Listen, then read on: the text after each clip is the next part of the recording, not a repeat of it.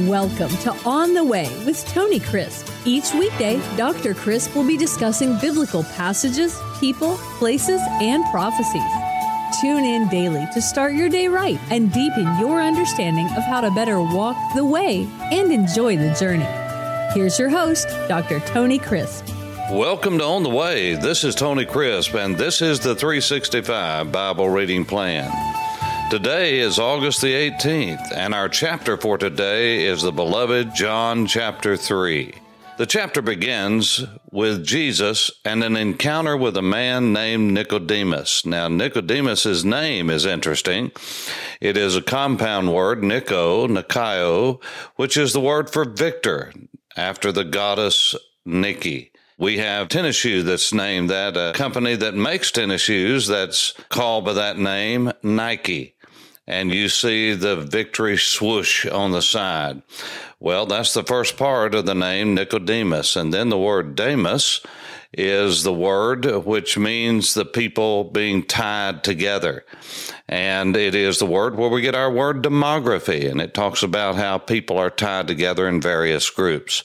So Nicodemus was a man that is described as a ruler of the Jews. He was a Pharisee. As a Pharisee, he was a very religious man.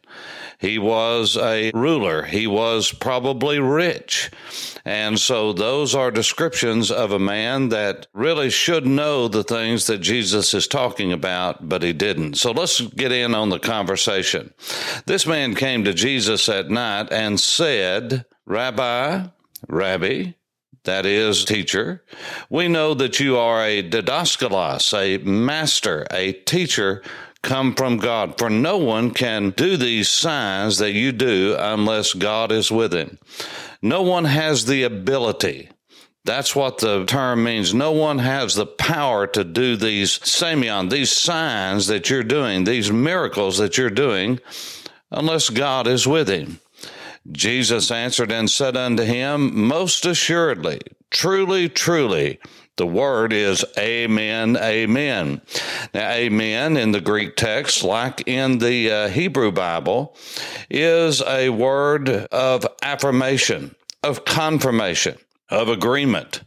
When someone says amen, they're agreeing with what you say. You're saying, let it be so, let it be established, because it has to do with faithfulness and being true to something. Notice we say amen at the end of a prayer or when we say something, but here Jesus twofold says it up front. Truly, truly, amen, amen, I say unto you, unless one is born again, he cannot see the kingdom of God. Now let's look at this phrase, born again. The word born again is the word which probably is best translated born from above. The word anothen is the word from above. Ano means from above. Yes, ano, ana. They sound a lot alike. One means again, Anabaptists, for instance, were the rebaptizers of the Reformation. But this is the word ano, and it has an ending on it. Anothen is the word for from above. And so what he's talking about here is a heavenly birth, a spiritual birth. And so Jesus said, amen, amen, I say unto you, unless one is born from above, has a spiritual birth, he cannot see the kingdom of God. Now, it's interesting again that the word see the kingdom of God is used instead of entering in, which we'll talk about later. But this is the word to see, as in seeing with your eyes, to perceive something that is a reality that you cannot touch as such. And so he says, most assuredly, amen, amen, I say unto you, unless one is born from above, he cannot perceive, he cannot even see the kingdom of God. He's not able to grasp it and get a hold of it. So Nicodemus said unto him, How can a man be born when he's old? Can he enter a second time into his mother's womb and be born? Now, this was a man, a Pharisee. That means he was a religious leader. He was of a sect that knew the Word of God. And in the synagogues worldwide, he would have been considered a leader. While the Sadducees mainly dealt with the temple in Jerusalem, the Pharisees were men who ruled synagogues throughout the known world. And here he was, Jesus talking to him about spiritual reality and how it relates to physical reality, earthly reality, but he's only thinking of the physical world because that's what he lives in. And so when Jesus talked to him about being born again or born from above, he says, how can that happen when I'm so old? Can I crawl back up into my mother's womb? Can I be born a second time? And Jesus answered, Amen, amen, I say unto you, unless one is born of water. The word is the word for water that you drink, water that you touch, water that you bathe in. And the Spirit, he cannot enter the kingdom of God. Now, what he's talking about here, born of water, is talking about your natural earthly birth. And Scripture explains Scripture, and the next verse, Jesus explains what he says. But here's the thing that we need to understand in verse 5. He is talking about water birth in the sense that everyone who is within the womb is in a liquid solution, in water. As a matter of fact, when that liquid burst before the birth, when birth is ready to take place, it is called a lady's water breaking. And so every one of us is born in water. As soon as we're conceived, we are wrapped up. And so he's talking about the earthly, natural processes here. And then there is a spiritual birth. So there's a natural birth, that's the water birth. Then there is a spirit birth. Not talking about baptism here. That's the Father's thing from what they're talking about. That's not the context. Jesus is talking about a natural birth, a fleshly birth, an earthly birth versus a spiritual birth, because he's trying to relate to a man who's hung up on this. And so finally in verse 6, Jesus says, that which is born of the flesh is flesh, and that which is born of the Spirit is spirit. That's him putting in concise, succinct language what he was trying to picture for him in verse 5. In other words, in verse 5, he says, unless one is born of water and the Spirit, he cannot enter the kingdom of God. Why? Because that which is born of the flesh is flesh. That's the first earthly birth.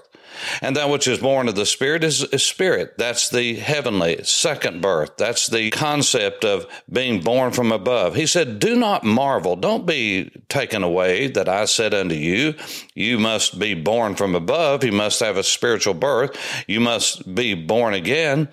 Listen, Nicodemus, the wind blows where it wishes, and you hear the sound of it, but cannot tell where it comes from and where it goes. So is everyone that's born of the Spirit. In other words, it is something that is not tangible as such. It's not something you can touch. It's not something that you can see happening. Why? Because that's a spiritual reality. It happens on the inside of a man. It is something that God does inside of a man. God comes into a man, opens up his eyes. He is born again.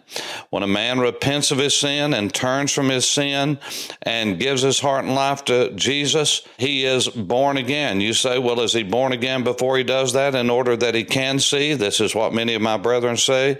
Well, let me just tell you, that's us trying to put everything in some kind of order, and God doesn't even talk about that here. He says the fact is that, yes, a man cannot be saved. He cannot be born again. He cannot be born from above unless his eyes are open. But when does that happen? Is it simultaneous with repentance? Well, we can argue about that and how many angels can get on the head of a pin. I don't know what happens as far as the process inside of the heart and mind of God. But I do know this, that if a man has repentance in his heart and God grants him that repentance and he turns from his sin, the Bible calls that being born from above. You say, well, what about placing your faith in Jesus? That is two sides of the same coin. You cannot have a coin with one side. It always has two sides. If you repent of your sin, repentance of sin in the Bible is placing your trust in God at the same time. And you say, which comes before the other? Yes, because you cannot do one without the other, because true biblical repentance means that you change your mind about who God is, you change your mind about your relationship with Him, you change your mind about your direction, and when you change your mind and realize you cannot save yourself and you place your trust in Jesus, all of that happens within nanoseconds, and we get hung up on order. You don't need to get hung up on order. What you need to get hung up on is that experience happening in your life. Have you repented of your sin? Have you placed your trust in Jesus? Are you trusting Him alone to save you from your sins? Nicodemus was trying to figure it all out from an earthly standpoint, and God's ways are so high above our ways, we'll never figure it out. That's like a little peanut brain trying to understand transcendency. What Jesus was saying to Nicodemus through verse 8 is this: Nicodemus, you cannot figure this out. Why? Because you cannot see all of this happening. All you can do is see the results as to when it does happen. And this is what we need to quit spending our time on as we call ourselves theologians, is trying to put an order on what God is doing. What we need to be concerned about is what He's doing. And God will take care of the order. And we're never going to figure it all out anyway till we get to heaven. But we'd like to slice and dice everything up. And those who don't believe just like we do, well, we just slice and dice them right out of our fellowship circle. And God doesn't like that. And the only people that get to do that are people who live in a land like we live in, which is free. When you're fighting for your life and you're being persecuted and you're in a foxhole with somebody, what you want to know is, are you born from above? Are you born again? Not, let's sit here and argue about what is the sequence of when that happens. Well, enough said about that. And so Nicodemus answered and said unto him, how can these things be? And Jesus answered and said to him, are you a teacher in Israel? Are you a master, a didaskalos, and you don't know these things? Most assuredly, amen, amen, I say unto you, we speak what we know and testify what we've seen. You do not receive our witness. Jesus said, I'm telling you these truths about earthly experience and heavenly experience. If I told you earthly things and you do not believe, how will you believe if I tell you heavenly things? In other words, I'm talking to you about the very elementary things about how to know God, and you're missing it. And so he gave him the illustration of the Israelites in the wilderness. And he says, as Moses lifted up the serpent in the wilderness, even so must the Son of Man be lifted up. That whoever believes in him, trusts in him, looks to him, should not perish, his life will never be wasted, but have eternal life. Now, what was he using that illustration for? I'll tell you why, because what the people did is they murmured against God, and God sent fiery serpents, venomous serpents among them, and was biting them. They were getting sick and dying. And so they began to cry out to God and cry out to Moses, and God told Moses to put a brazen serpent up on a pole. In other words, he'd have to put it up on a pole like a crossbeam and lay that serpent around that where people could see it and hold it up. You can't just have one pole up there and nail the serpent's head to it. You got to have a crossbeam to hang it on. So he put a crossbeam up in the air with a serpent on it. And if the people would look at that serpent, they would live. They'd be healed. Now, why did Jesus bring that up? I'll tell you why. Because number one, it represented just what he had come to the earth to do. Because if they looked at that serpent, if they turned toward that serpent that was up on that pole, there was a miraculous healing took place. No one could explain that. How can you explain, okay, if you want to be healed, you look at a brass serpent up on a crossbeam? Well, that doesn't make sense to the natural mind. But those who put their trust in what God told them to do, they were spared, they were saved, they were healed. But those who thought they knew more than God and say, well, that doesn't make sense to me, and they wouldn't look, then they got sick and died. That's as simple as Jesus could make it, because he said, this is a supernatural act, Nicodemus, and you can't figure it out, because Nicodemus was hung up on this crawling back up in his mother's womb being born again. So Jesus is just trying to make this simple. And so he said, for God so loved the world that he gave his one-of-a-kind son, there's that phrase that we saw in chapter 1, that monogenes, that one-of-a-kind Son, that whoever trusts in him, believes in him, commits to him. That's what the word believe means. It doesn't mean intellectual assent. You believe there's one God, you do well. You believe that Jesus died on the cross, you do well. The demons also believe that, but they are not saved. They are not redeemed. They're not forgiven. And so he said, if you would believe in the monogenes, if you would trust in the monogenes, you would never perish but have eternal, everlasting life. And here's the reason. For God did not send his Son into the world to condemn the world, but that the world through him might be saved. He who believes in him is not condemned. If you trust in Jesus, you will not be condemned. We're going to see in Romans chapter 8 and verse 1, when we get to that chapter next month, that indeed, if a person puts their trust and faith in Jesus, there is no more condemnation to them. God forgives you of all you've ever done, all you'll ever do. The penalty of sin is paid for. He who believes, who trusts in Jesus is not condemned. But listen to this. But he who does not believe, who does not trust, who will not look, who will not believe, who will not commit, that person is condemned already. In other words, the picture is that the condemnation and the judgment of God is already on those who do not believe.